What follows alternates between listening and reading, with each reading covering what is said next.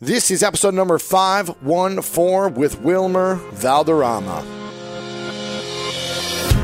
Welcome to the School of Greatness. My name is Lewis Howes, former pro athlete turned lifestyle entrepreneur, and each week we bring you an inspiring person or message to help you discover how to unlock your inner greatness.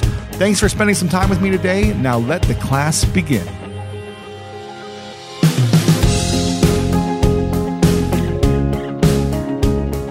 If you're not having any fun, then you're definitely doing something wrong. I am super pumped about this episode, an interview with the one and only Wilmer Valderrama. And for those that don't know who he is, he's an American actor, singer, producer, and television personality, best known for the role Fez in that sitcom, That 70s Show.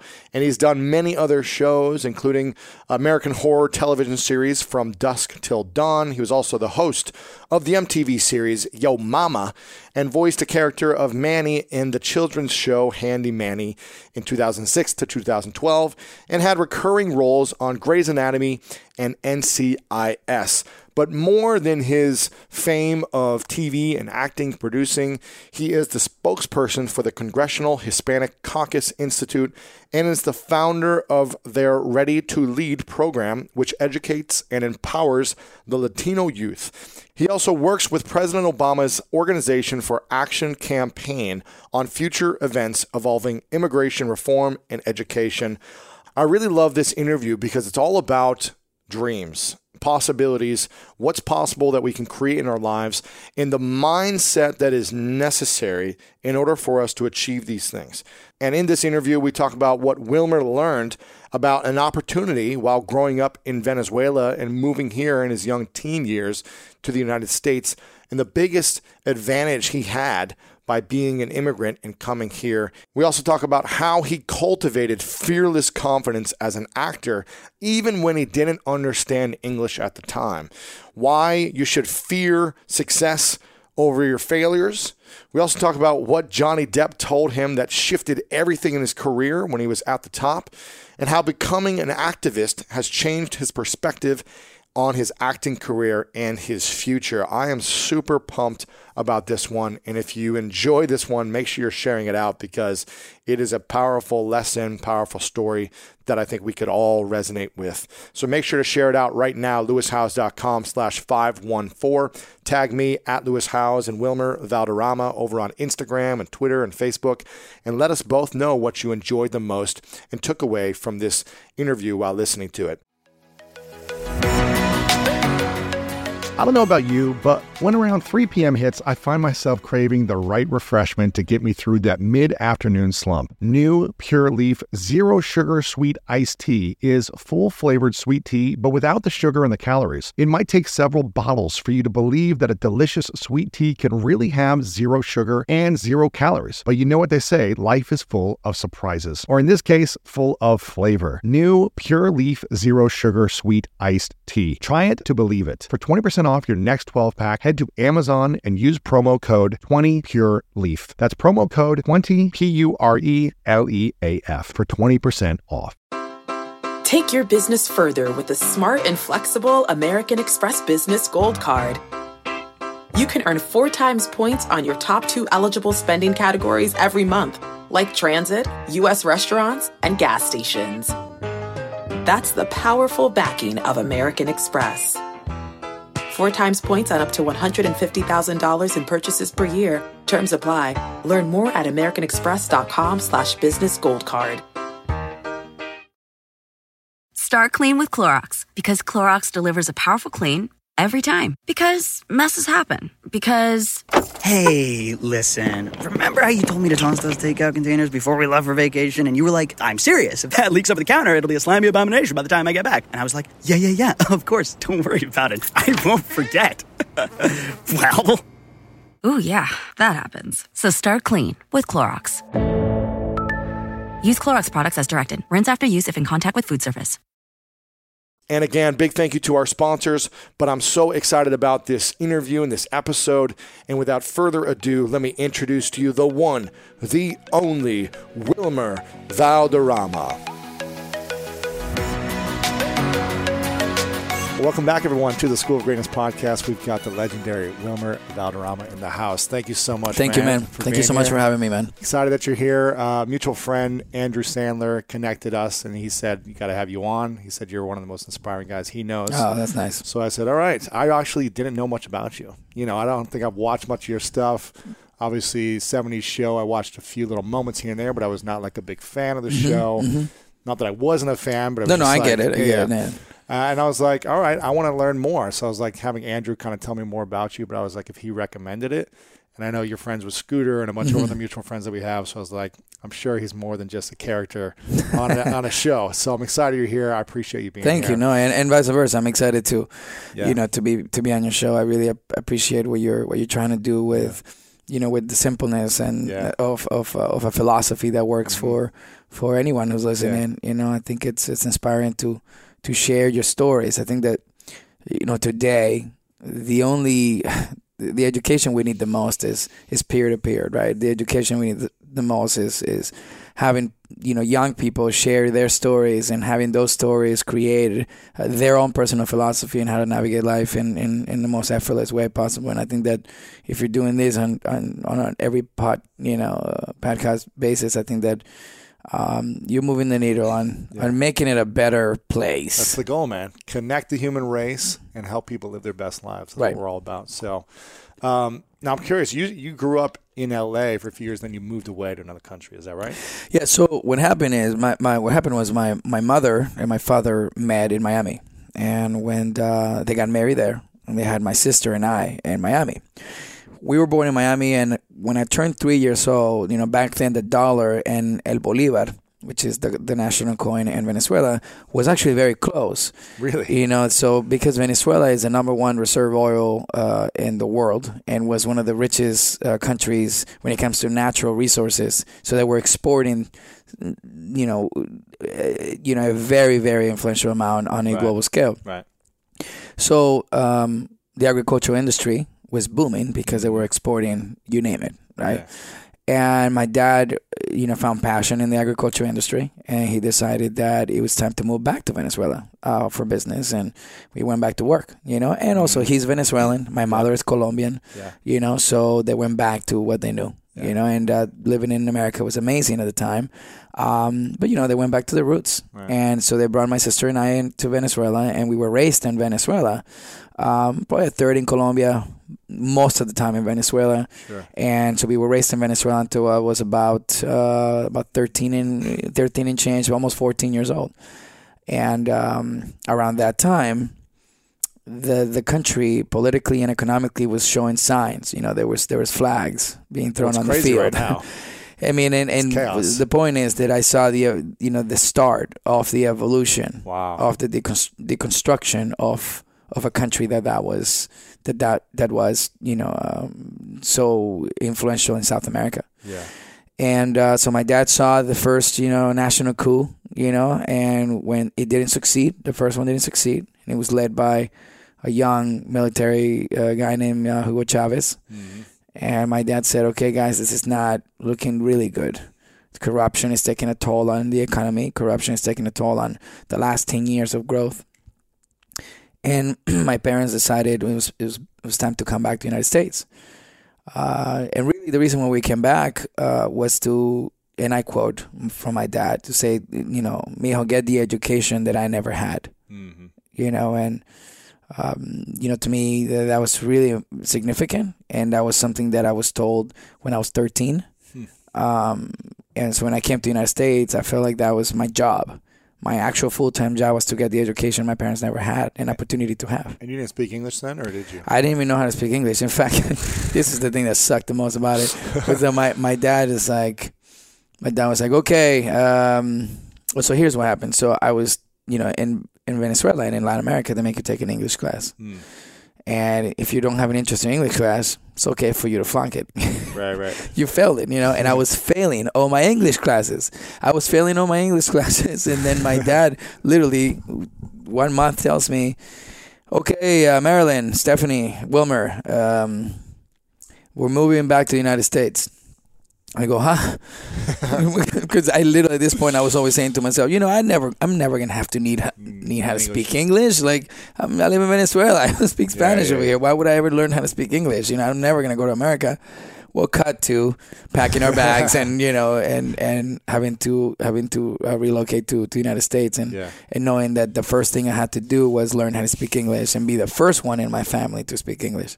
Wow. Yeah. And where did you guys move? Right to LA? Or you back to Miami? So we were in Miami for a couple of weeks, and fairly quickly we realized that there was really not much for us there. My dad had a brother. How many jobs there? I mean, it's my dad. It just literally it was not necessarily what my dad wanted for us. And we drove cross country. Got to know the country on a different level. Seeing the American flag everywhere was so eye opening. It's just you knew.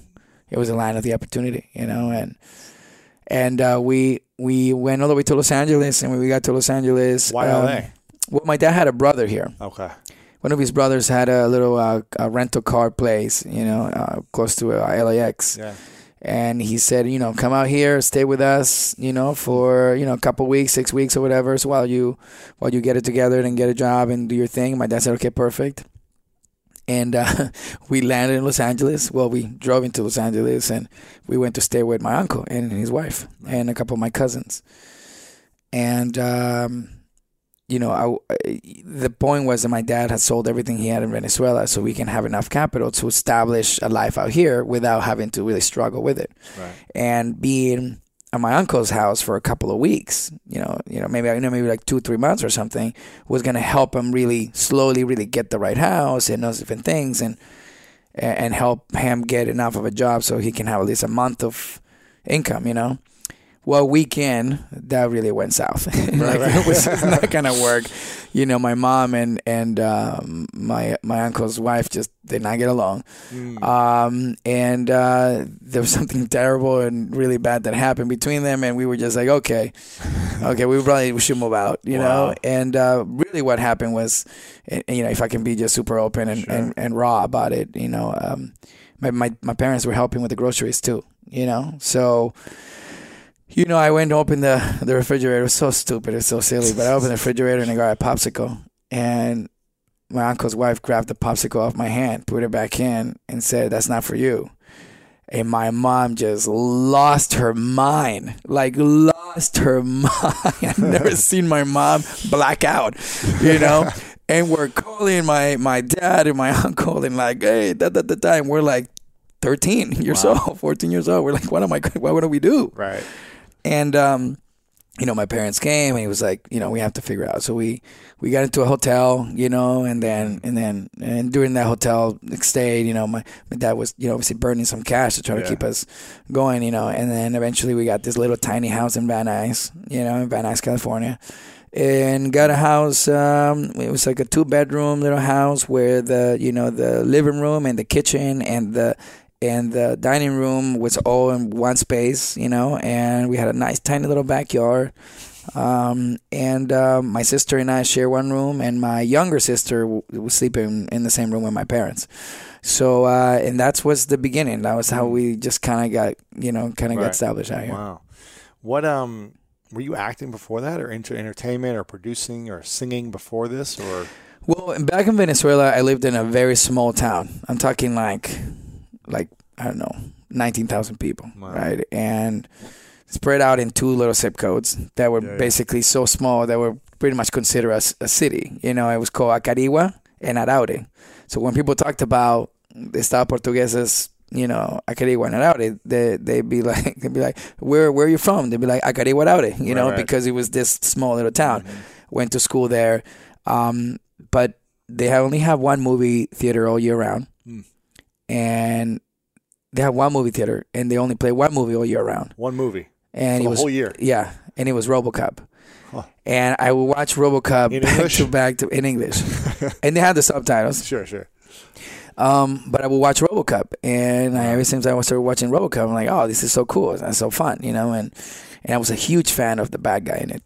And that's relevant because I come full circle to it, But there was nothing to do, so performing arts is something that's big in Latin America, you know, and in Venezuela, it's also even more serious, you know. So I enrolled into these classes and I started doing singing, dancing, and acting.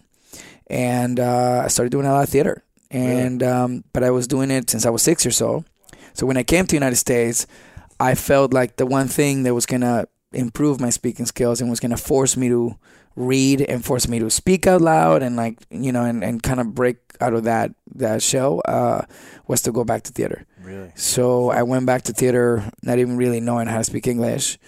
And I think my first character was playing the Beast in Beauty and the Beast in junior high.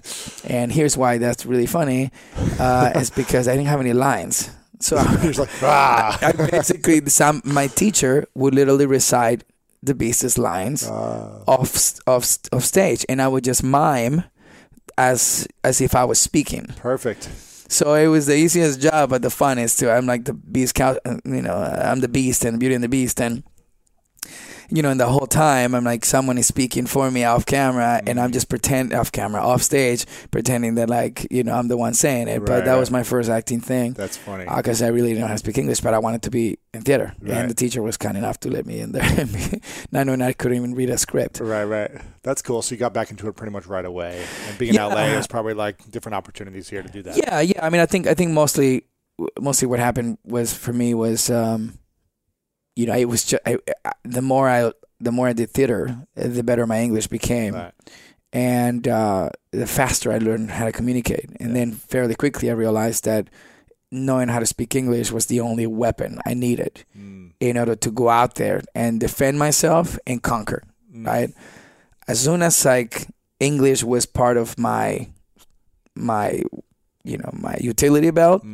I knew that absolutely anything can happen now. Because if I could learn how to speak a crazy language like this at 14, 15 years old, I'm going to be unstoppable. You know? And that's kind of what happened. You know, I mean, did a lot of theater, and then at some point the teacher said to me, you know, hey, you know, you're pretty funny. You should give it a try, you know. And I said, well, maybe I should give it a try, because I don't even know how to start, you know. So she told me, doing a couple of commercials here and there, you know, you make some money and stuff. And I sold it to my dad as, like, Dad, I have good grades, so if I keep continuing my good grades, can you take me to some auditions? Yeah. And my dad said, Mijo, you, my dad always sounded like he was drunk. Like, if you want to do it, it's okay, but Ace. That's what he wanted. Ace. I was like, okay, Dad. So I was kind of a pretty good student. That's good. But yeah, so that's kind of how I started. And what was the first kind of big break, I guess, before the 70s show? Was there like a big commercial or something else that you got through, like, oh, I can do this, and I can, like, keep going? And so I think it was my theater experience in high school that made me feel like I can get used to this. Like, I'm having a lot of fun. Maybe I should do more theater. Yeah. I knew this. I wasn't thinking I was going to be in the commercials and the movies and TVs. Like, my ambition was to just kind of continue to do theater, because I was, you know, I wanted to be a pilot for the Air Force, you know. And if not, I wanted to be a psychologist. You know, I just wanted to, like, study minds and help people and all that. Wow. And then, you know, they said to me, the teacher said to me, hey, listen, you know, I think you should go out and audition and stuff, you know. And I had met this drama teacher outside of my high school named Celeste Boyd. And Celeste, honestly, is the reason why I confidently said, I'm going to be the best at this. I'm going to be the best at anything I do will be remembered. Like, she was the one that kind of groomed me. And she said, hey, I want to teach you, I want to bring you to my acting class on Wednesdays. She's pretty well known, right? I feel like I've heard that name before. Celeste, I mean, if you're in the industry, you know who she is. Yeah, I've heard her name before. She's someone that iconically has helped so many people too. That's what I've heard. And I hope that she continues. She's still doing it, because she's an amazing woman. But so she brought you into her class. She brought me into her class, and I said, I can't pay for it. I was about 16. I was about 16 years old. I said, by the way, I can't pay for it. I have no money. And she was like, no, I want to teach you for free. Wow. And I said, wow, that's amazing. I said, can I bring my sister? She's like, okay, you can bring your sister. My sister and I did everything together. And she, in her class, it was 40-year-olds, 30-year-olds, 20-year-olds, and as a 16-year-old, just trying to do scenes to learn from all these awesome actors that were older than me was great practice. Then she introduced me to an agent. The agent said, I'm not gonna represent you, but I'm gonna take you out and see what kind of feedback we get. Right? It's kind of like representing, right? I mean, kind of, but it's like probation. Committing. It's like a probation, a way of if representing somebody. So, so he sent me on this Doritos commercial. And they called him and he says, look, the kid is awesome. Like, he's really, really good. He's really funny, but he has a crazy accent and we cannot take him because Latinos on television shouldn't have an accent. And this was back in 96, or so. So they, but I just know the kid is really good. And the agent's like, all right, cool. So he sent me on another commercial, which I got, literally the second commercial I got. Wow. Which was a Pacific Bell Smart Yellow Pages commercial. It was a regional commercial. Pages, like pages, the yellow pages. Gotcha. So it was the Pacific Bell Smart Yellow Pages. And it was original. It was for California. And it was in Spanish. Perfect. It's perfect. And I had the irony is that the only line in the commercial was the Pacific Bell Smart Yellow Pages. I didn't have to speak Spanish at all in the commercial. But it was very nice. They had my fake family, and I was like, well, I got a fake family. It's my fake dad, my fake mom, it's my fake sister. This is crazy. And then so I went in there.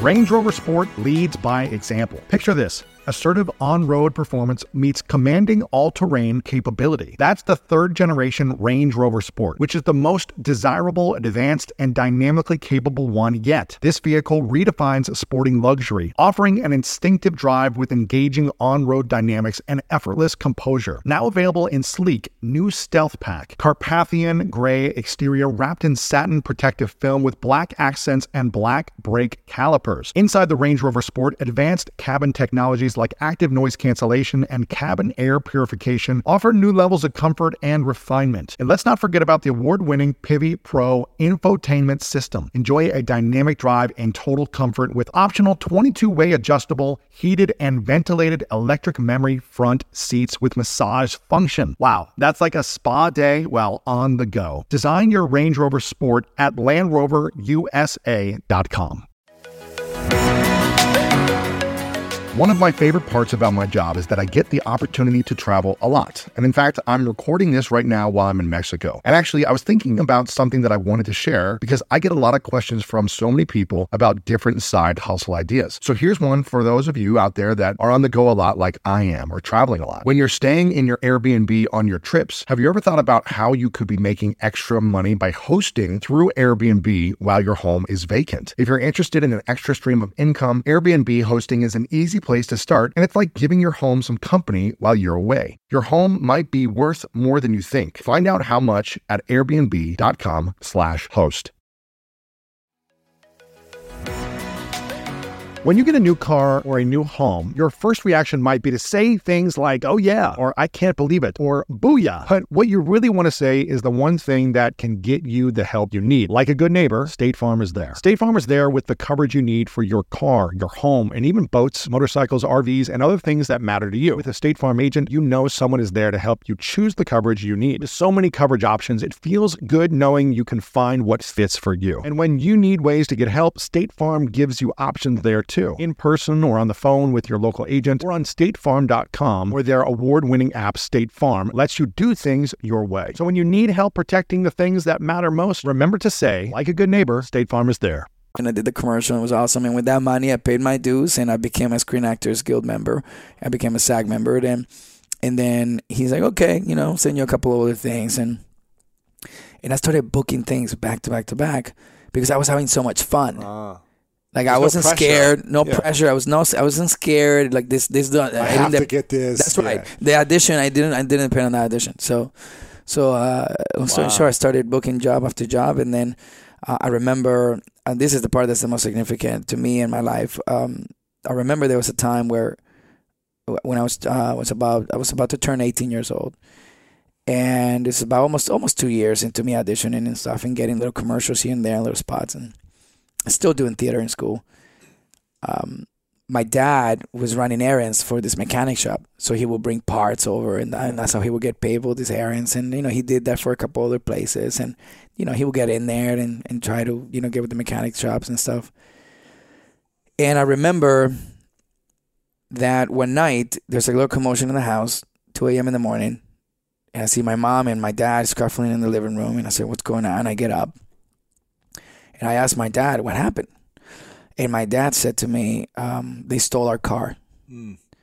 And if you know anything about anything in Los Angeles, if you don't have a car, I mean, it's like... Can't get anywhere. You can't get anywhere. And my dad's complete hustle, relied on that car.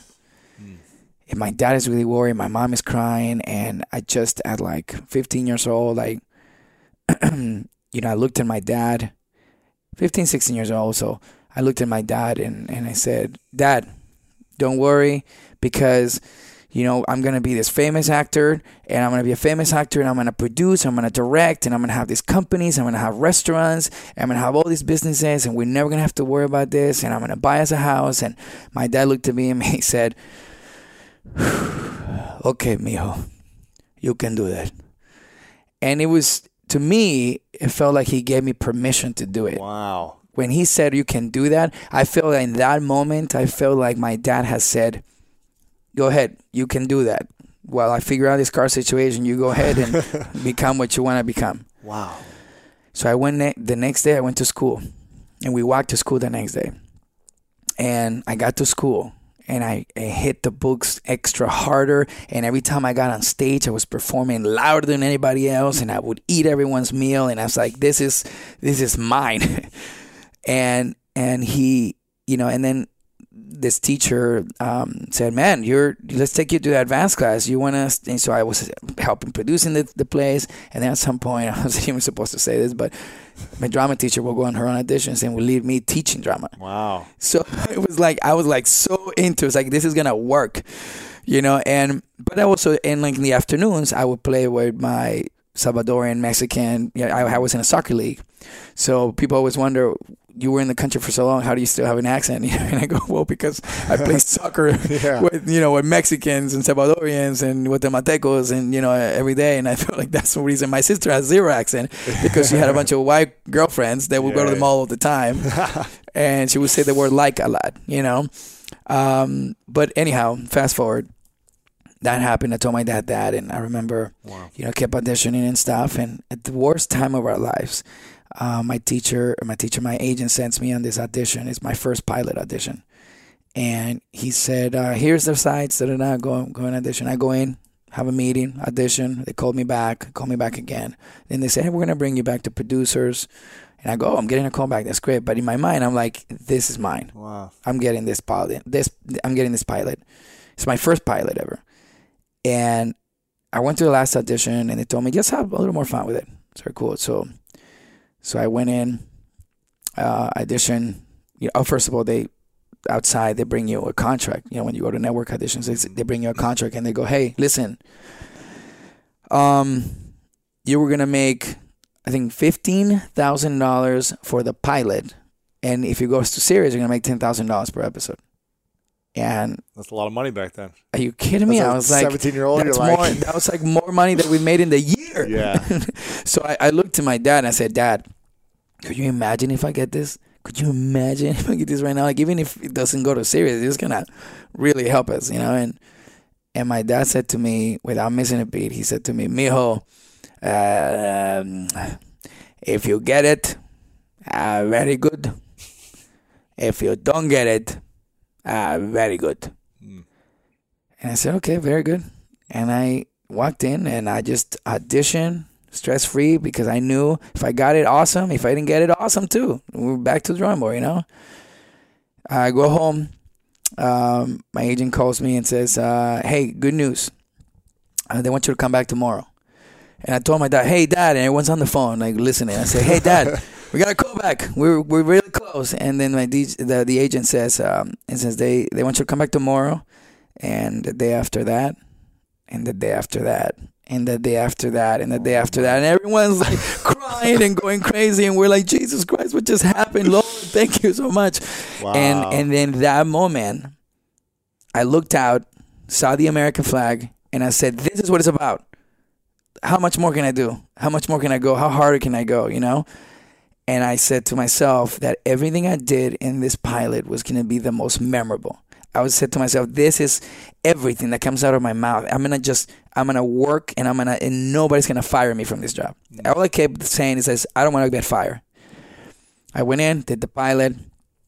Maybe like a month later, I get a phone call from my agent again. Says, "Hey, listen, congratulations. He said good news and bad news."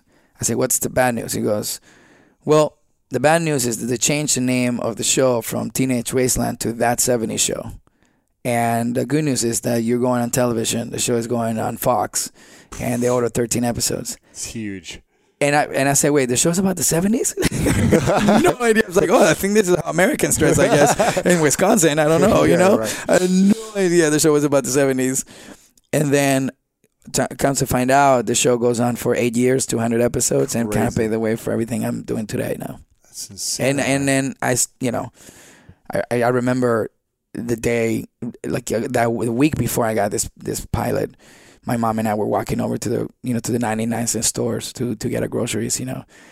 And I remember walking over it and, walking a couple of miles to get back to the house with the bags to see my mom's hands, really red, taking the bags. And, we would rest every 2 blocks. We put our bags down and carry and continue. And I looked at my dad and I looked at my mom and I said, "Mom, don't worry, because one day we're going to drive."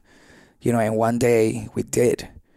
And that was the example. That was just, you say it, and you just have to do it. It's not going to come to you.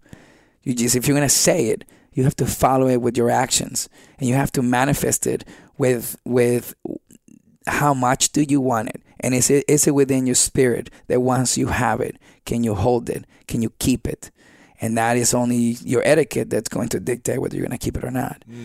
So I look back on my mom and my dad. I retired both of them, and wow. The first thing I did when we got picked up on the show, I bought a house. And I said, we're not paying rent anymore. Because we were like 3 months late in rent when I got the pilot, So that was the beginning of my career and really the American dream I was about to experience in America. Unbelievable, man. Yeah, Unbelievable. Crazy.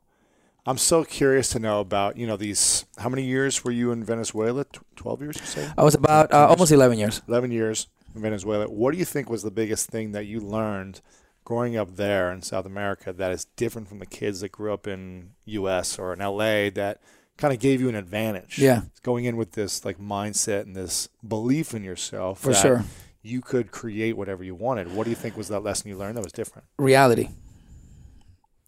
You live a reality in our countries that kids out here will just never feel. We'll have a tough time understanding empathy. Like, we can sympathize in our countries with opportunity. We can take advantage of opportunity. South America. Yeah. Specifically Venezuela.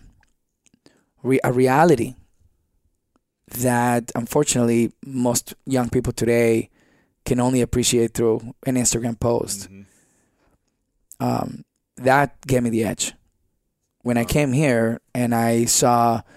You got to keep in mind, our 6 o'clock news was decapitations and school buses getting sprayed by AKs and, cartel movement and bombings and senators police getting murdered and police corruption and all that stuff. And you're talking about a crazy level of danger that affects the poorest and the richest community all at the same. And then you come to America and people are talking about, another drive-by. And they're talking about like the violence in the hoods. To me, that was like, what?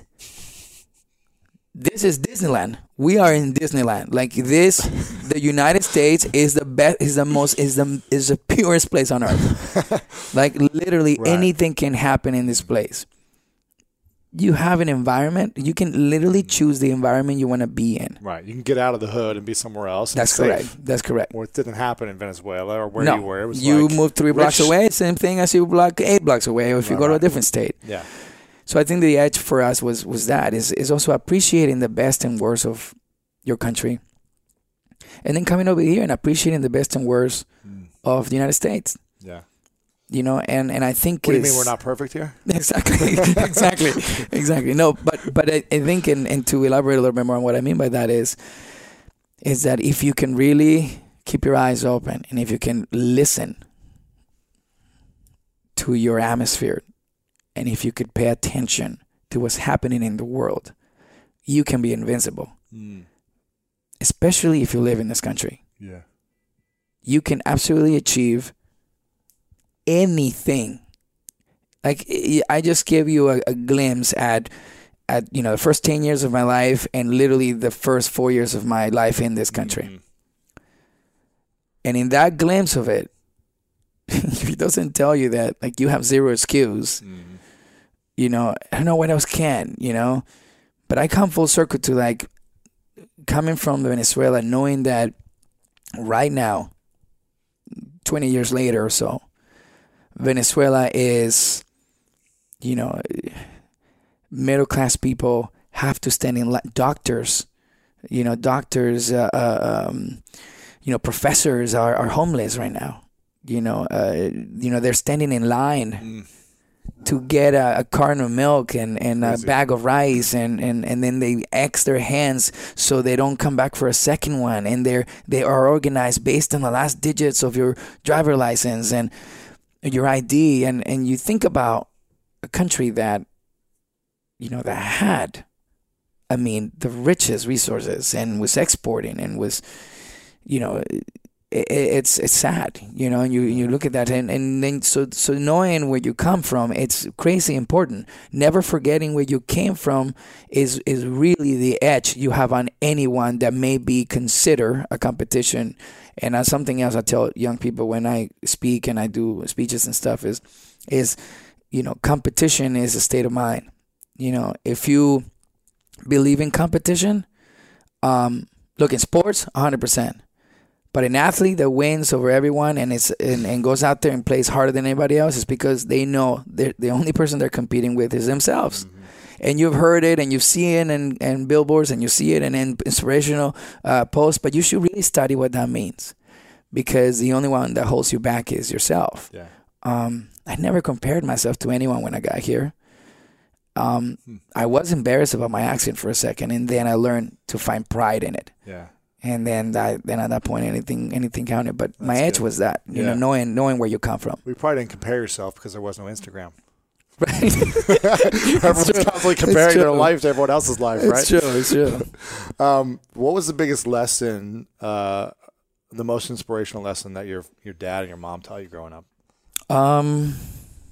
That has supported you your entire life. Yeah, I think my dad, said two things that really kind of made all the difference for me. And I think that the first one was, in that auditioning room, before I went into the 7th show, he says, Mio, if you get it, very good. If you don't get it, very good. It was so simple in the moment, but I've carried that, through my mind, throughout my career. And honestly, what it did is it made me fearless. It made me fearless to experience failure. Mm-hmm. Like many of us put so much emphasis on winning something or achieving something or getting a job or getting a break or getting that part or, the truth is that was one of the most substantial pieces of, metaphorical lessons that I got, was that if you win, great. And if you don't win, that's awesome. You walk away with something anyways. Mm-hmm. And that's a success. It's a version of success. And I think that's what really changed my perspective. And that's why I felt like I was booking so much back to back to back. And when I went to that, that audition on the 7th show, it made me so fearless that I went in there. I had nothing to lose. Nothing. Yeah. And then when I walked away, gaining everything. And I think that's something that I hope young people can listen and say, hey, wow, don't fear failure. To be honest, you should fear success. That's the thing you should fear. Failure is a consequence of maybe, a chance, lack of preparation. Timing. There's so many elements. Yeah.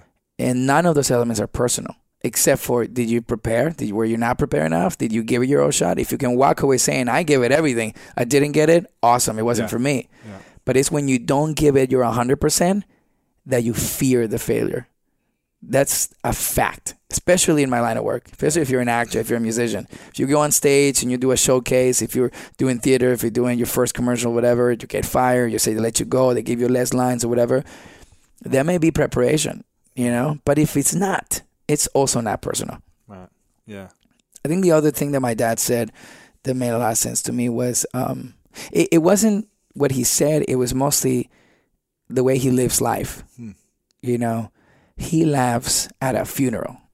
Like right. My dad finds a way to really find humor in the most dramatic moments, you know, and I learned that from him, and that also made me accept faster. It made me analyze and accept and find the positive in the bad. So seeing my dad have a great sense of humor, like even when they stole the car, you know, my dad, we're really stressed, and then like an hour later he goes, okay, we're gonna have to buy new shoes, you know.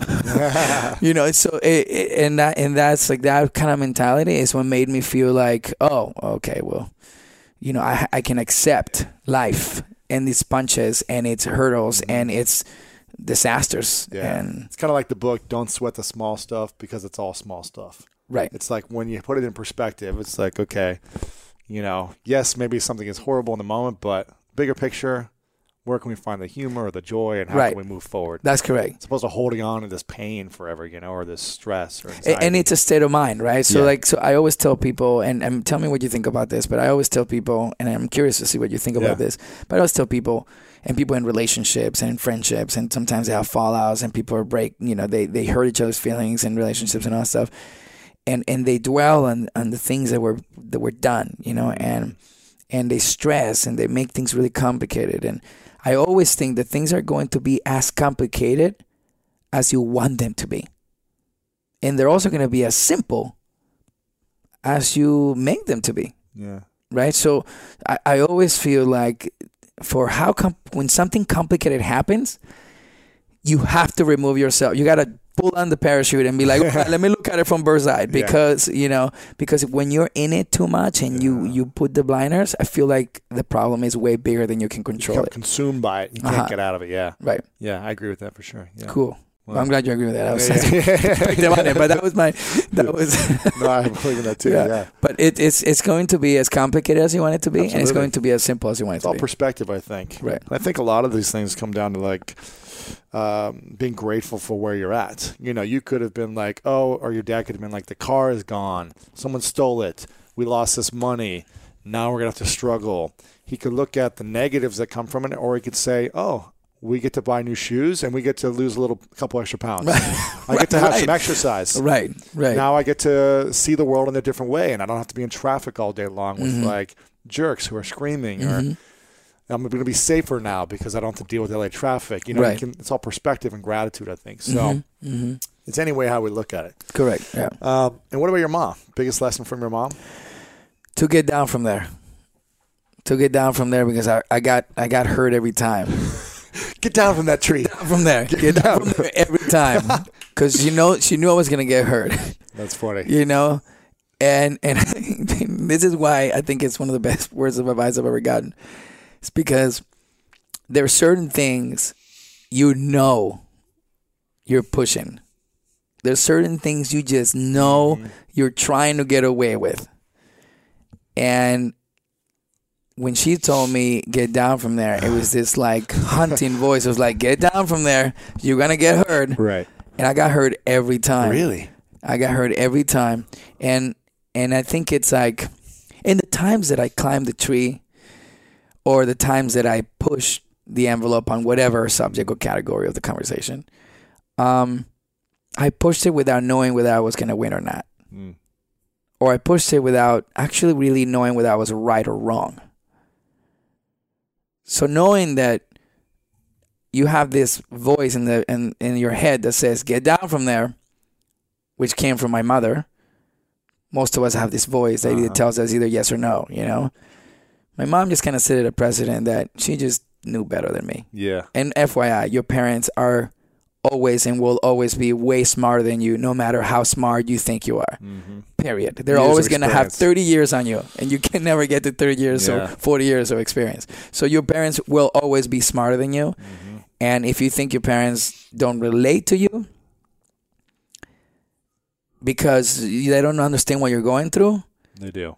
You're so wrong. Yeah. Because you got to remember they were teenagers too. Yeah, I think that's a great point to make. But also, if your dad said you should be afraid of going to this audition, you shouldn't listen to him. Because he may have some predestined fears of his own failures and be like, I don't want you to get hurt, so I don't even think you should go do it. Right. Or you're probably not going to achieve these dreams, so don't get your hopes up. That's right. So I think you need to be discerning sometimes of what your parents say. Now, if you're getting hurt every single time, and you should listen. Correct. But if it's their fears trying to put on you, I don't think that's necessarily the case. But no, I agree. I mean, look, that's the upside. I mean, mostly what I want to come across with my mom saying that is that when you have the support of your parents, you should have your heart open. And they supported me through everything I wanted to do. They never limit me. They never told me I couldn't do. So listen, we all know life is full of yada yada, like those quote unquote free trials that somehow still charge your card for something, or when companies have those sneaky gotchas hiding deep in the fine print. And I know you've dealt with yada yada before, like those bills that keep going up and up for no reason at all, or when budget airlines promise a cheap fare but then charge you for every little thing until you realize you're paying more than you would have somewhere else. And yes, it is possible to outsmart yada yada, like triple checking airline deals to make sure all you need is already included, but you don't take yada yada in life. So don't take yada yada from your wireless provider. Metro by T-Mobile has no contracts, no credit checks, no surprises, and nada yada yada. Stop by one of over 6,000 Metro stores nationwide. Start clean with Clorox, because Clorox delivers a powerful clean every time. Because messes happen. Because... Hey, listen, remember how you told me to toss those takeout containers before we left for vacation? And you were like, I'm serious. If that leaks over the counter, it'll be a slimy abomination by the time I get back. And I was like, yeah, of course. Don't worry about it. I won't forget. Well... Ooh, yeah, that happens. So start clean with Clorox. Use Clorox products as directed. Rinse after use if in contact with food surface. Right, but there is families, man. There are and I tell you, it happened in my family. I had family members. I had uncles who were telling my dad, "What is your kid doing? He's wasting his life. My kid is honors in mathematics." Right. My mom was like, "Well, what is he going to do with that?" Yeah, exactly. And I had certain aunts from my mom's side that would be like, "My kid just graduated with honors in something," and my mom would be like, "Oh, well, he just did another play, and and he was very funny." And but my parents, were pretty cool with that. But you have to be aware that even sometimes your family, will be the problem. Yeah. But you have to believe in yourself, in order for you to identify that moment too. Yeah. Now, the 70s show was like the big hit for you, starting out. And how many years was that for? We did 8 years, and we did 200 episodes. Unbelievable. Yeah. 8 years. You're making more money than you ever thought you were probably going to make. You have this massive platform. You have this huge audience that's watching you. What were the big lessons you learned over those 8 years? How did you stay grounded when all the attention of you being amazing and everyone watching and the biggest show and all this celebrity and dating all the big girls or whatever in the world? Not big girls. But no, I love big girls. Just go on the record. Nothing wrong with that. But how did you stay? What are the biggest lessons over those 8 years, and how did you stay grounded? I was very lucky because the cast of that 70s show, Ashton Kutcher, Topher Grace, Danny Masterson, Laura Prepon, Mila Kunis, Kurtwood Smith, Deborah Jo Rupp, and the creators of the show, Bonnie and Terry Turner and Mark Brazil, and the producers, Tom Warner and Marcy Carsey, and Peter Roth, the president of Fox at the time. They were great role models, and they gave us really early advice that really kind of helped us stay grounded, but there was a window of my life where I thought I thought I had to do certain things because those certain things were what defined an actor in success. Like what? Like going out a little too much, partying. You know, like no, you know, yeah, going to the places you're gonna get photographed for no reason. You know, Right. you know, things like that, and then only for like 1 year, I hung out with people that I really like. I had no interest and had no relativity with. Mm-hmm. Like we couldn't relate. We didn't see things the same way, but when the music is loud, you kind of drown all that out, and then you just kind of think that that's a real friendship. Yeah. I had to do a real inventory in my life to understand that I had bigger purpose, and that that my ambition was bigger than just being out at a club all the time. Yeah. I enjoy celebrating my successes. So if you ever see me out, it's because something awesome just happened and something I closed a monster deal or something like that, and I'm celebrating. But the days of me just randomly going out for a run, that hasn't happened. It's 8 years, 8 years or 20, 8 years, 9 years or so. I think that's something that really helped me get centered and get some of that youth back, you know. And I think when you're young, you should allow yourself to go out there and experiment and do what you got to do. But based on the road and what I wanted to achieve, I needed to make certain changes. So, but the cast of the 70s show, we held each other down, right? We never had to hang out with anyone else because we thought they were cool. In the most humble terms, I can say we were the coolest. Right. And we just to hang out with, we're gonna hang out with this crowd, you know. And the reason why I say that is because we were real people that just so happened to get an extraordinary job.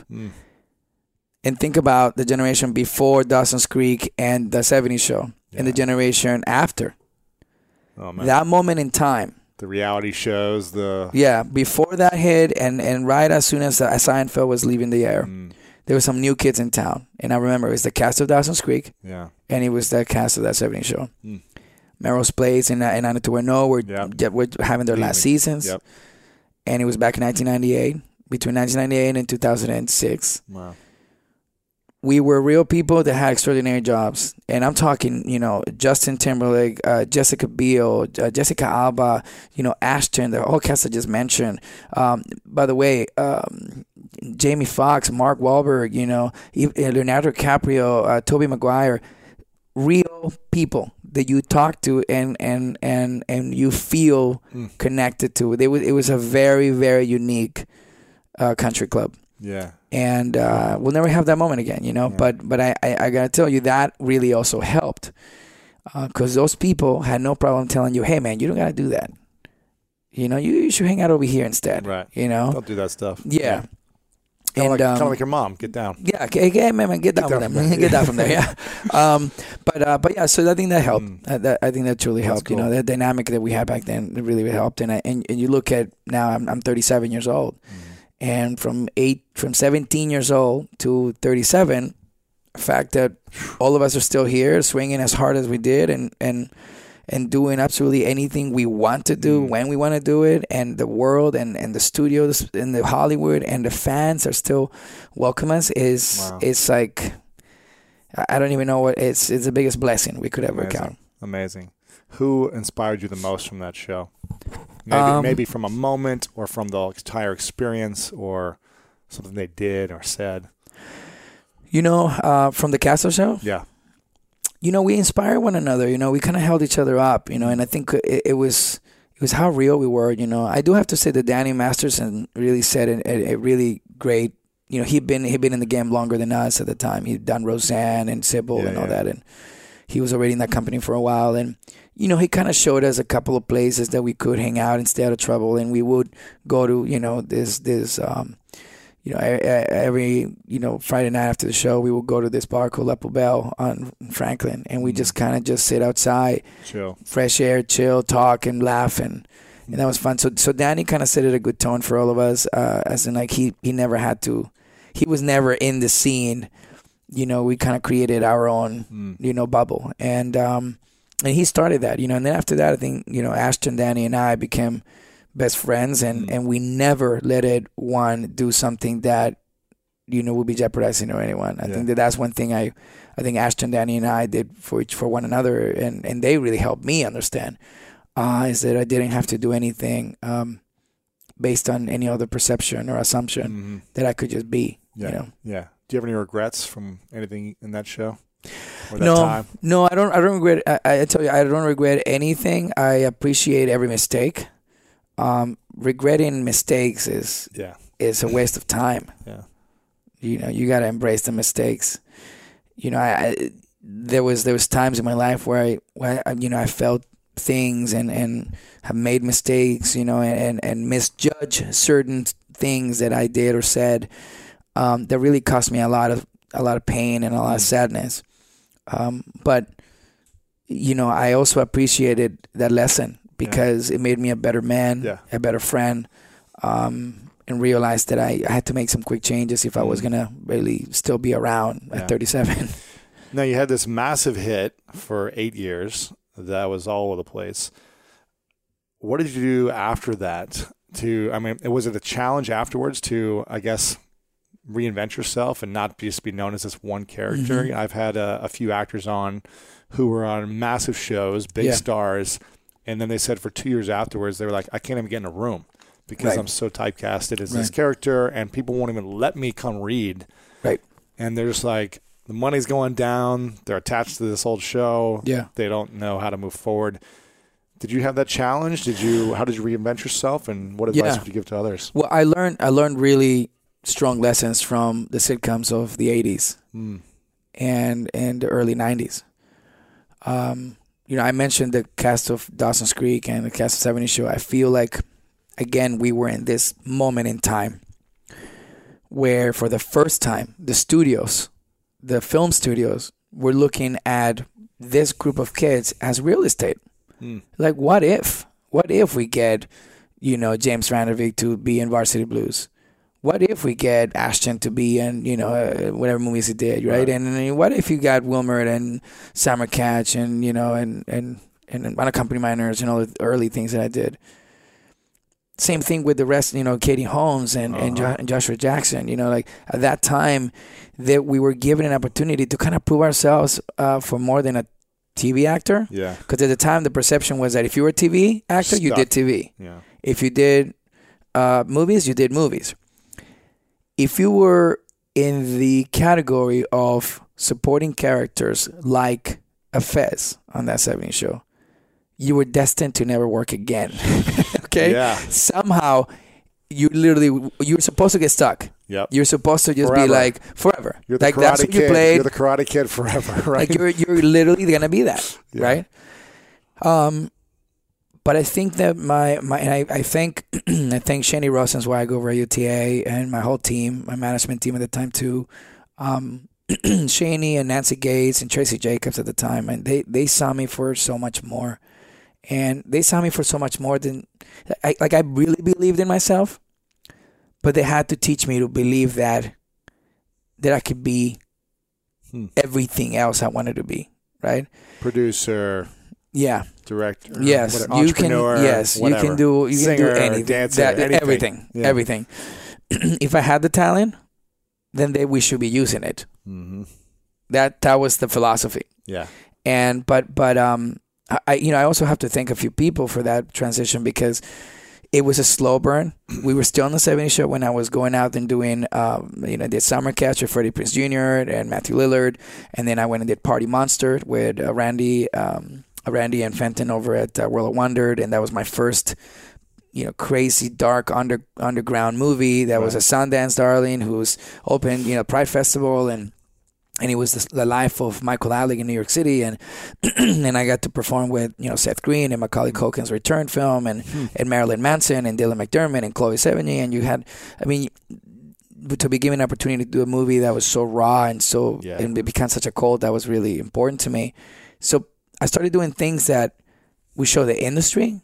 Not so much like the masses, right? Like, unfortunately, the masses only see me maybe in Summer Catch and maybe 70s Show, or maybe Unaccompanied Minors, perhaps, because that was a big studio movie too. But in the industry, everyone's seeing it. Right. So the industry was seeing Party Monster. They were seeing, and Fast Food Nation.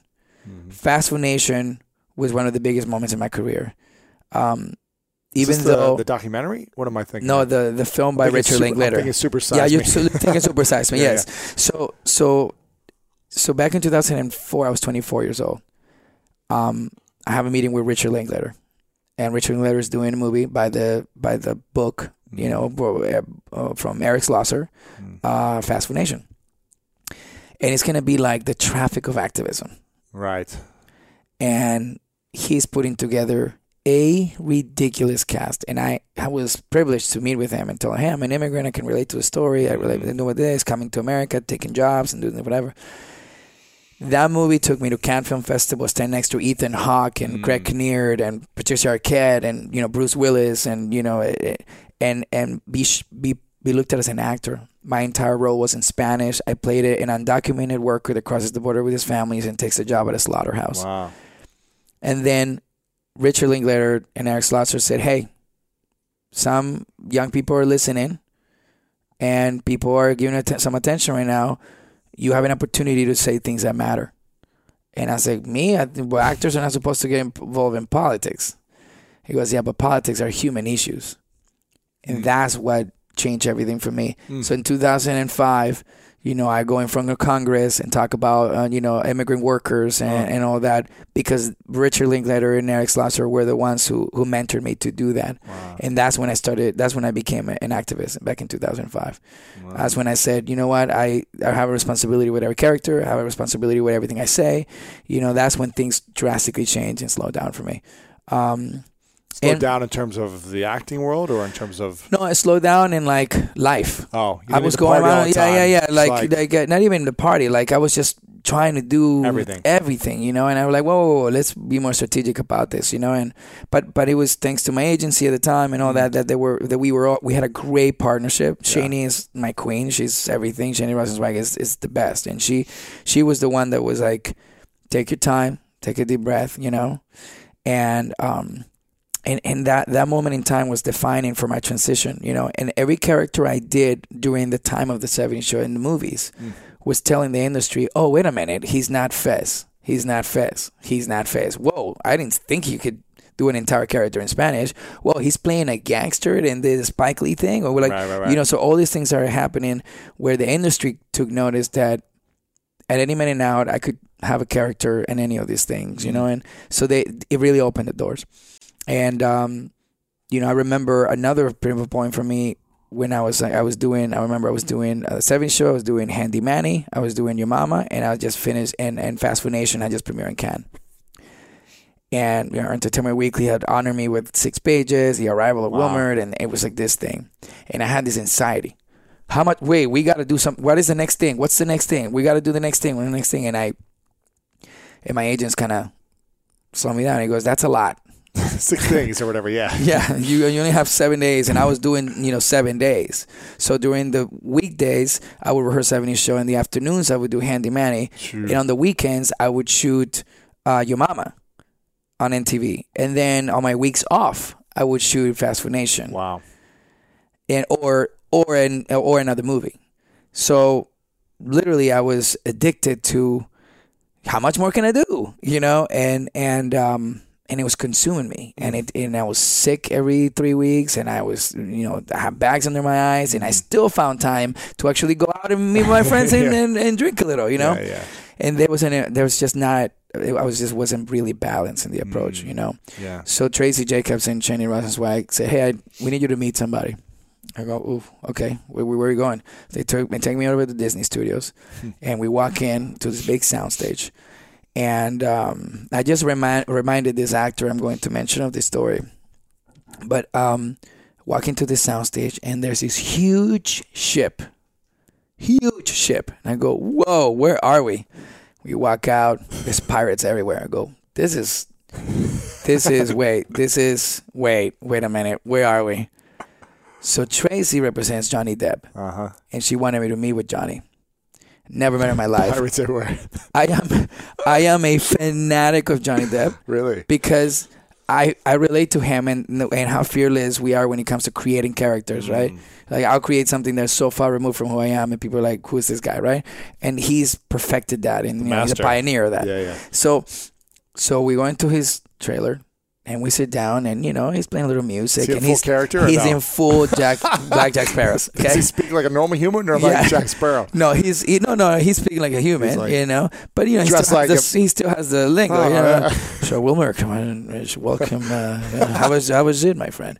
And so we're talking, and she just wanted us to kind of meet. She goes, I think you guys should, you guys talk. You have some things in common, and. He shared some of the struggles in his early career, how people only wanted to see him as certain things, but he wanted to be Scissorhands, and I started talking to him about, other things like, well, here's what I'm doing. I'm doing this and the animated and the Your Mama on TV and this and whatever, blah.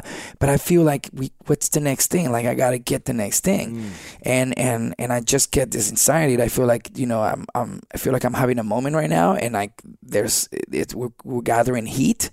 I feel like we got to keep fueling the fire and keep the steam going, and so the train keeps going fast, and I'm talking like this.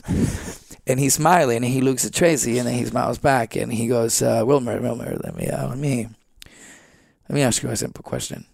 I go, what? Okay. He goes, Start clean with Clorox, because Clorox delivers a powerful clean every time. Because messes happen. Because... I got the charcoal mask. Great, because why would I put that on my face when I could drop it in my sink? This is what I get for multitasking. Ugh, why is charcoal so sticky? Hello? Hey, Janice. I am so sorry. I thought I was on mute. No, we don't need to reschedule. I'll just stay off camera. Ooh, yeah, that happens. So start clean with Clorox. Use Clorox products as directed. Want to connect with a family member who doesn't speak your language? Then check out the language learning program Rosetta Stone on desktop or as an app. Rosetta Stone is designed to immerse you in the language you're learning through an intuitive process. Plus, the True Accent feature even gives you feedback on your pronunciation. And with a lifetime membership, you have access to all 25 offered languages. Get started today. Visit rosettastone.com/pod50 to get 50% off your lifetime membership now. That's rosettastone.com/pod50 for 50% off. What's the hurry? Wait. What? What's the hurry? Why are you in such a hurry? And it changed everything in me, because I knew exactly what he was telling me.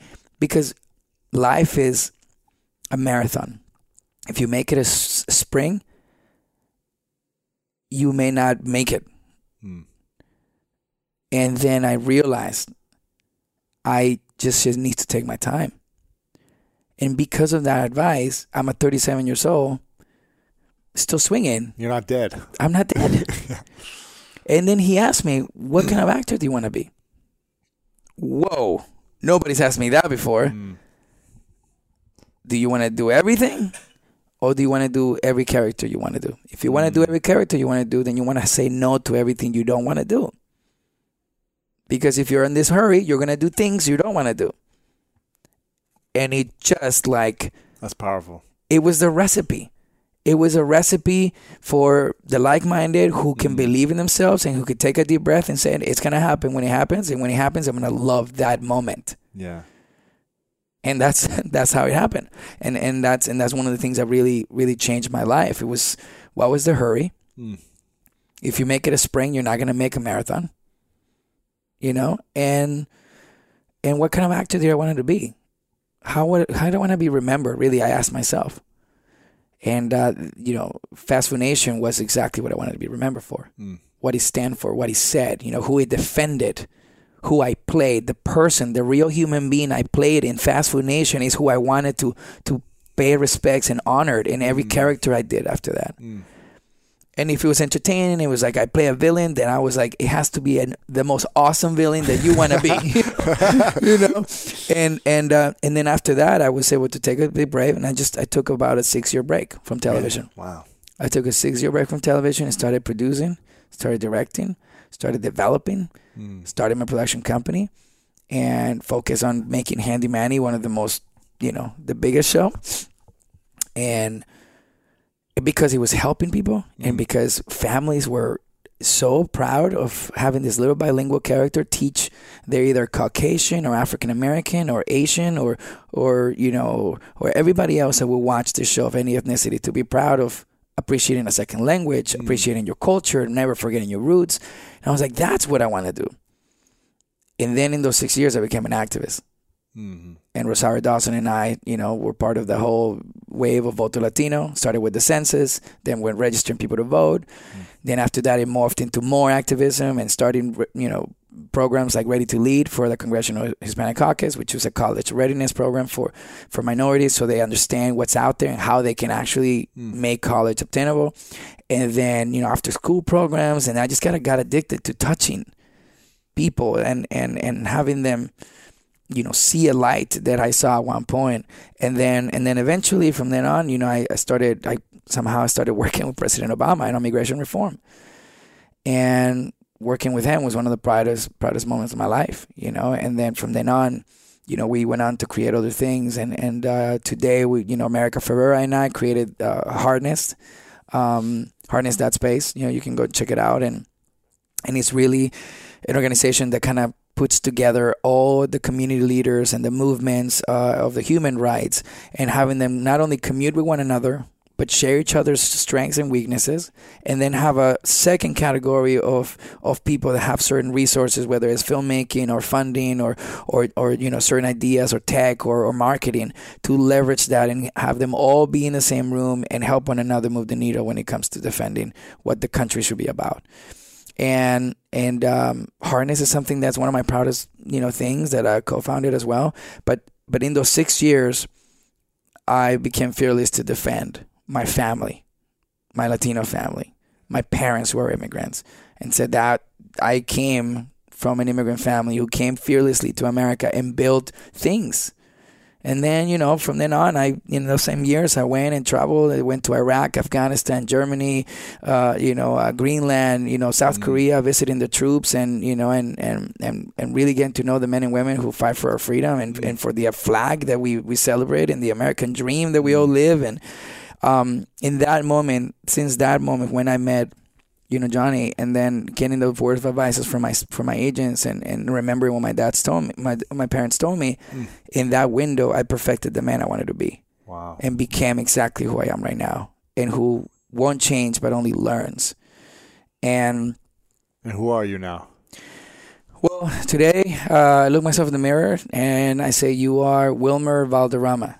And what does that mean to you, Wilmer? That means someone that is fearless, someone that believes that anything is possible, and the only thing impossible is what you told yourself was going to be. And honestly, just a proud son, proud of his parents and proud of the sacrifice. But humbly so, I just think, I've become exactly the person that I would look up to if I was Wilmer. That's cool. And again, I only say it in the most humble terms. That only means so much to me. It doesn't mean anything to anybody else. But I've become exactly the person that Wilmer Valderrama will look up to. And that's the only person I want to be. That's cool. So when I think back at all those years and all those mistakes and all those lessons, it's hard to regret anything, Yeah, it's great, man. because it's giving me the spirit that makes me live life today, for sure. It's amazing, man. And in the last 20 years, you've created so much. What's the vision that you have, or the dream you have moving forward? It's simple now. I mean, it's simple is to continue to do things I like. It really is simple. If you asked me this 10 years ago, I would say an empire. Yeah. I'm going to build an empire. And now, to me, the empire I have is only as influential as the people I surround myself with, and the reach and the change and the impact that it has on people and on society. And unity has become really the spirit of that empire. It's not about how much can I achieve, it's how much can we do. And it's never, I learned very quickly that I dream very small, but we dream very big. Yeah. I also, learned that the vision for what's next, it's about creating a seed, divorcing it, emptying your pockets and the table, everybody around the table empty their pockets, and then build a Lego house from there. That's it. That is, to me, the recipe for success today and for the future, is understanding you have weaknesses, and those weaknesses are going to be somebody else's strength. So you have to never assume that weakness you're going to make a strength, because if you only focus on your strength and you allow somebody else to share their strength with you, you both just win. That is strong. And I was a one-person band for like almost 10 years of my life. Tried to do it all yourself. Tried to do it all myself. And I got some things done, but not at the impact that I thought it would be. Because it wasn't about the credit, and it wasn't about the ego. It was about no, I can do this, right? But a real leader empowers, right? A real leader inspires. And that empowerment and inspiration turns things into reality.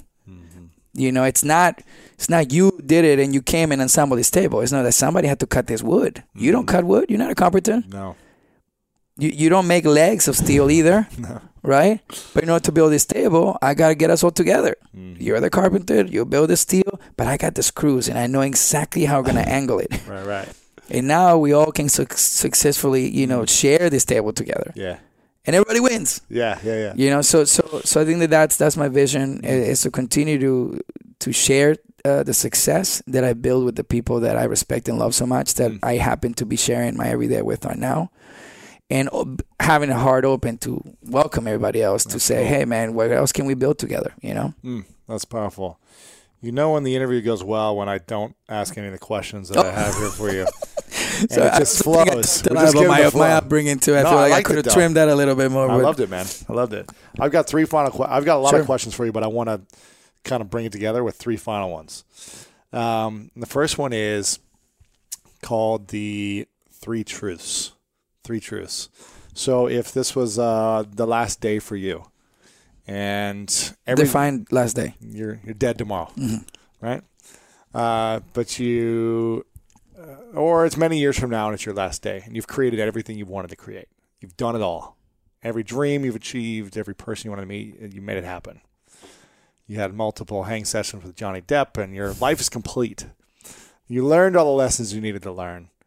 But for whatever reason, all the creations that you had out in the world, no one has access to anymore. So they can't watch any shows or movies or anything that you've ever created. They don't have access to.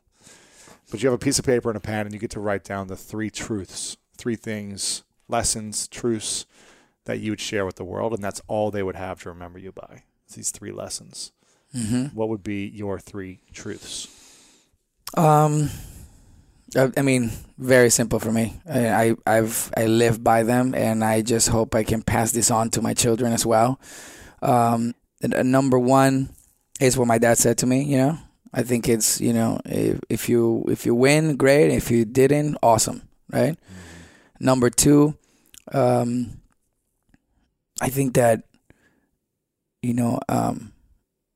never live life with the anxiety that you're not going to achieve, right? So what's the hurry, right? Take your time in building a foundation that's not going to be broken, right? Yeah. Take your time. I think that's number 2. Take your time and enjoy the time, right? Take your time and enjoy that time. It's a moment what we have, right?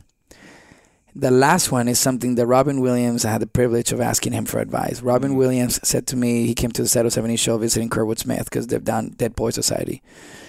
And I said, at like 19 years old, I said, hey, Mr. Williams. He goes, call me Robin. And he was already on, I said, okay, Robin, a word of advice for a young buck like me, man. If I look up to all your comedy and all that stuff. And he said to me,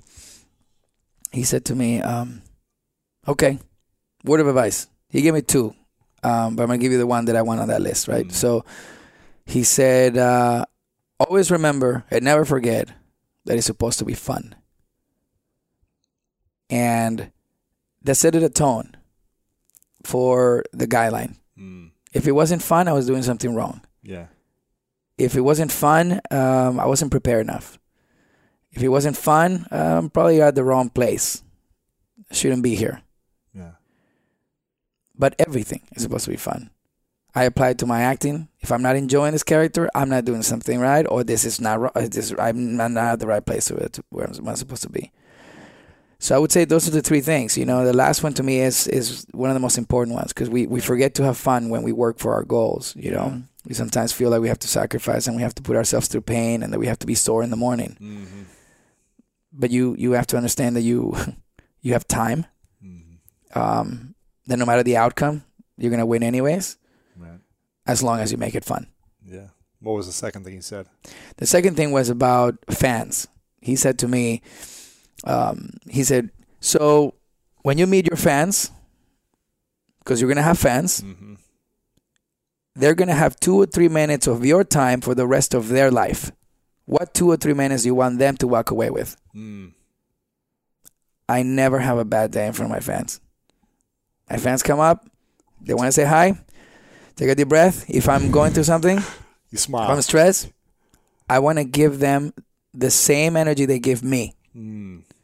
When they give me, they have this, when they meet me for the first time, sometimes there's tears, sometimes there's laughter, sometimes they go into this place where they remember all these characters, mm-hmm. or they listen to all the quotes that I put on Instagram or Twitter and all that, and they quote me back and they say that you've helped me so much. You know, the things that you said really helped me while I was getting through this hard time, or even as far as saying, like, you know, today I didn't think about harming myself because you made me smile today. And all these things have to be met with the same compassion and the same love they give me. And, you know, if all my fellow actors and musicians are listening to this, it's a lot easier to give a smile in the moment. It's a lot easier to take 3 minutes than hide and elaborately not connect with your people. So to me, that's you know, that's very, very important to me, you know. 2 or 3 minutes, yes, of course. Picture, no problem. What do you want me to sign? Of course. What do you want to tell me? This and this and this. Great. Keep digging. Yeah. Keep climbing. Thanks for saying hi. And yeah. See you later. I appreciate you saying hi. That's the only way. That's the way I finish every encounter. Thank you for saying hi. I appreciate you coming up. Yeah. That's cool. I know not everyone's like that, but but I will say that's my philosophy. That's cool, man. Well, I want to acknowledge you for a moment, Wilmer, for opening your heart and for listening to the mentors that were there before you who gave you great advice, but also making a massive impact on so many people. Not only for your work as an actor, but really what it looks like now is mostly your activists, your work and trying to make an impact back in the world with other things that aren't related to acting. And I think that's what's going to be most remembered about you, is how you made an impact for people that didn't have the voice, and you using your voice for something more than just fame or recognition or money, but using it to really make a difference in people. So I want to acknowledge you for thank you, man. I constantly reinventing yourself, staying grounded, because I didn't know you were this grounded of a human, and having such an open heart for all of us to witness it. So thank you. Yeah. Well, I'm blessed that I was able to, man. You know, share my thoughts with you and pay tribute to the people that really, really helped me. Yeah. To be honest, it was about my parents, really. Yeah. But thank you for having me, man. Of course. Before I ask the final question, where can we connect with you online? What do you want us to take action on? Website, social media? What do you spend time on? Sure. So you know the predictable ones. You know, I'm on Twitter. I'm at W Valderrama. On Instagram, I'm Wilmer Valderrama, and on Facebook, the same thing, Wilmer Valderrama. And there's a couple places that you want to know more about different things in activism. I think that, you know, Voto Latino is a good one if you like voting registration. And what is it? VotoLatino.org. Voto Latino. Yeah. And the other one, which is America for Us, and Ron Pierce Williams in my organization, is called Hardness. Hardness is quickly growing into something that we're going to be very proud of as a community, I think. And I think you can go to hardness.space. For this, and just to get more information on that'd be cool. Other than that, I think I welcome you to kind of follow me on social media and stuff. I'm silly at times. Where do you hang out the most? What do you like the most right now? I'm actually hovering a lot on Instagram. Yeah. Okay. I get lost on Instagram a lot. On Twitter, I tend to promote a little bit more, and then also do some inspirational quotes and stuff. If you want inspirational stuff, I post it there. I hope it's inspirational. But I think Instagram and Facebook are going to be my most elaborate. I blog a lot. I go live a lot and do a lot of story stuff. Which is cool. Cool, man. Final questions. What's your definition of greatness? What's my definition of greatness? Oof, that's a loaded question, but my definition of greatness, I think greatness is the ability to only live within your strength and making that your lifestyle. If you can live within your strength and not lie to yourself that you can do other things you can't, that's one thing I feel like it's greatness. Yeah. You can make something truly great if you just execute within your strength. And I think that's the definition of greatness. Stay within your strength, because if you're within your strength, it's always gonna be fun, and that strength will perfect your practice. And when you perfect your practice, you achieve greatness. Wilmer, thank you, man. Appreciate it. Thank you, bud. Appreciate having me, man. It's great. There you have it, guys. I hope you enjoyed this one. I loved connecting with Wilmer and getting to hear more about his story, and just being in his presence for an hour during this interview really showed me who he was. He opened his heart. He was so open and giving and present, and I just love when people really connect and take the time. He's got a lot going on, a lot of different businesses and shows that he's running, and for him to share his story so openly just really I really appreciate that. So if you guys enjoyed this and it resonated in any way, then go ahead and tag your Instagram stories with a screenshot of this podcast episode and tag me at Lewis Howes and at Wilmer Valderrama and post it on Twitter. Again, the link is lewishowes.com/514. Let a couple friends know about this episode. We want to get more people connecting to the message of greatness, learning the tools, the inspiring stories to help everyone get to the next step, reach bigger results, feel deeper, have a more open heart, connect to the human race on a bigger level. That's what this is all about, striving for greatness in our own unique way. If you enjoyed this, again, share it out with your friends. Leave a review over on iTunes. Just search the School of Greatness podcast on your iTunes app or on your podcast app on your phones. And as always, you know what time it is. It's time to go out there and do something great.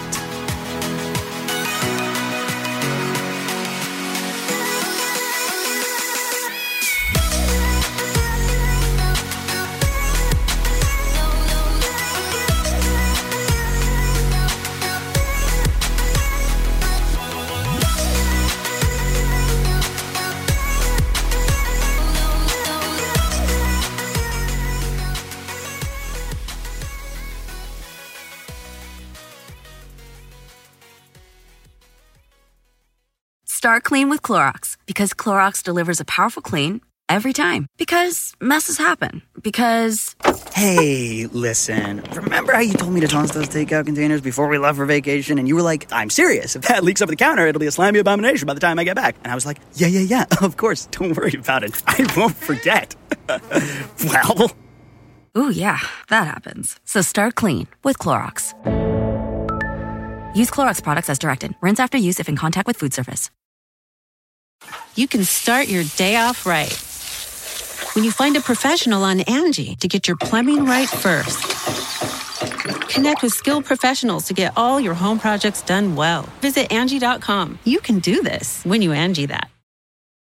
Why are smart businesses graduating to NetSuite by Oracle? Because NetSuite eliminates the expense of multiple business systems by consolidating your operations together into one. NetSuite is the #1 cloud financial system, bringing accounting, financial management, inventory, and HR into one platform and one source of truth. NetSuite reduces IT costs because it lives in the cloud with no hardware required, so you can access it from anywhere. You cut the cost and headaches of maintaining multiple systems because you've got one unified business management suite. Bringing all your major business processes into one platform improves efficiency, slashing manual tasks and errors. Over 37,000 companies have already made the move, so do the math. You'll see how you'll profit with NetSuite too. And now, by popular demand, NetSuite has extended its one-of-a-kind flexible financing program for a few more weeks. Just go to netsuite.com/podcast25 for more information. That's netsuite.com/podcast25.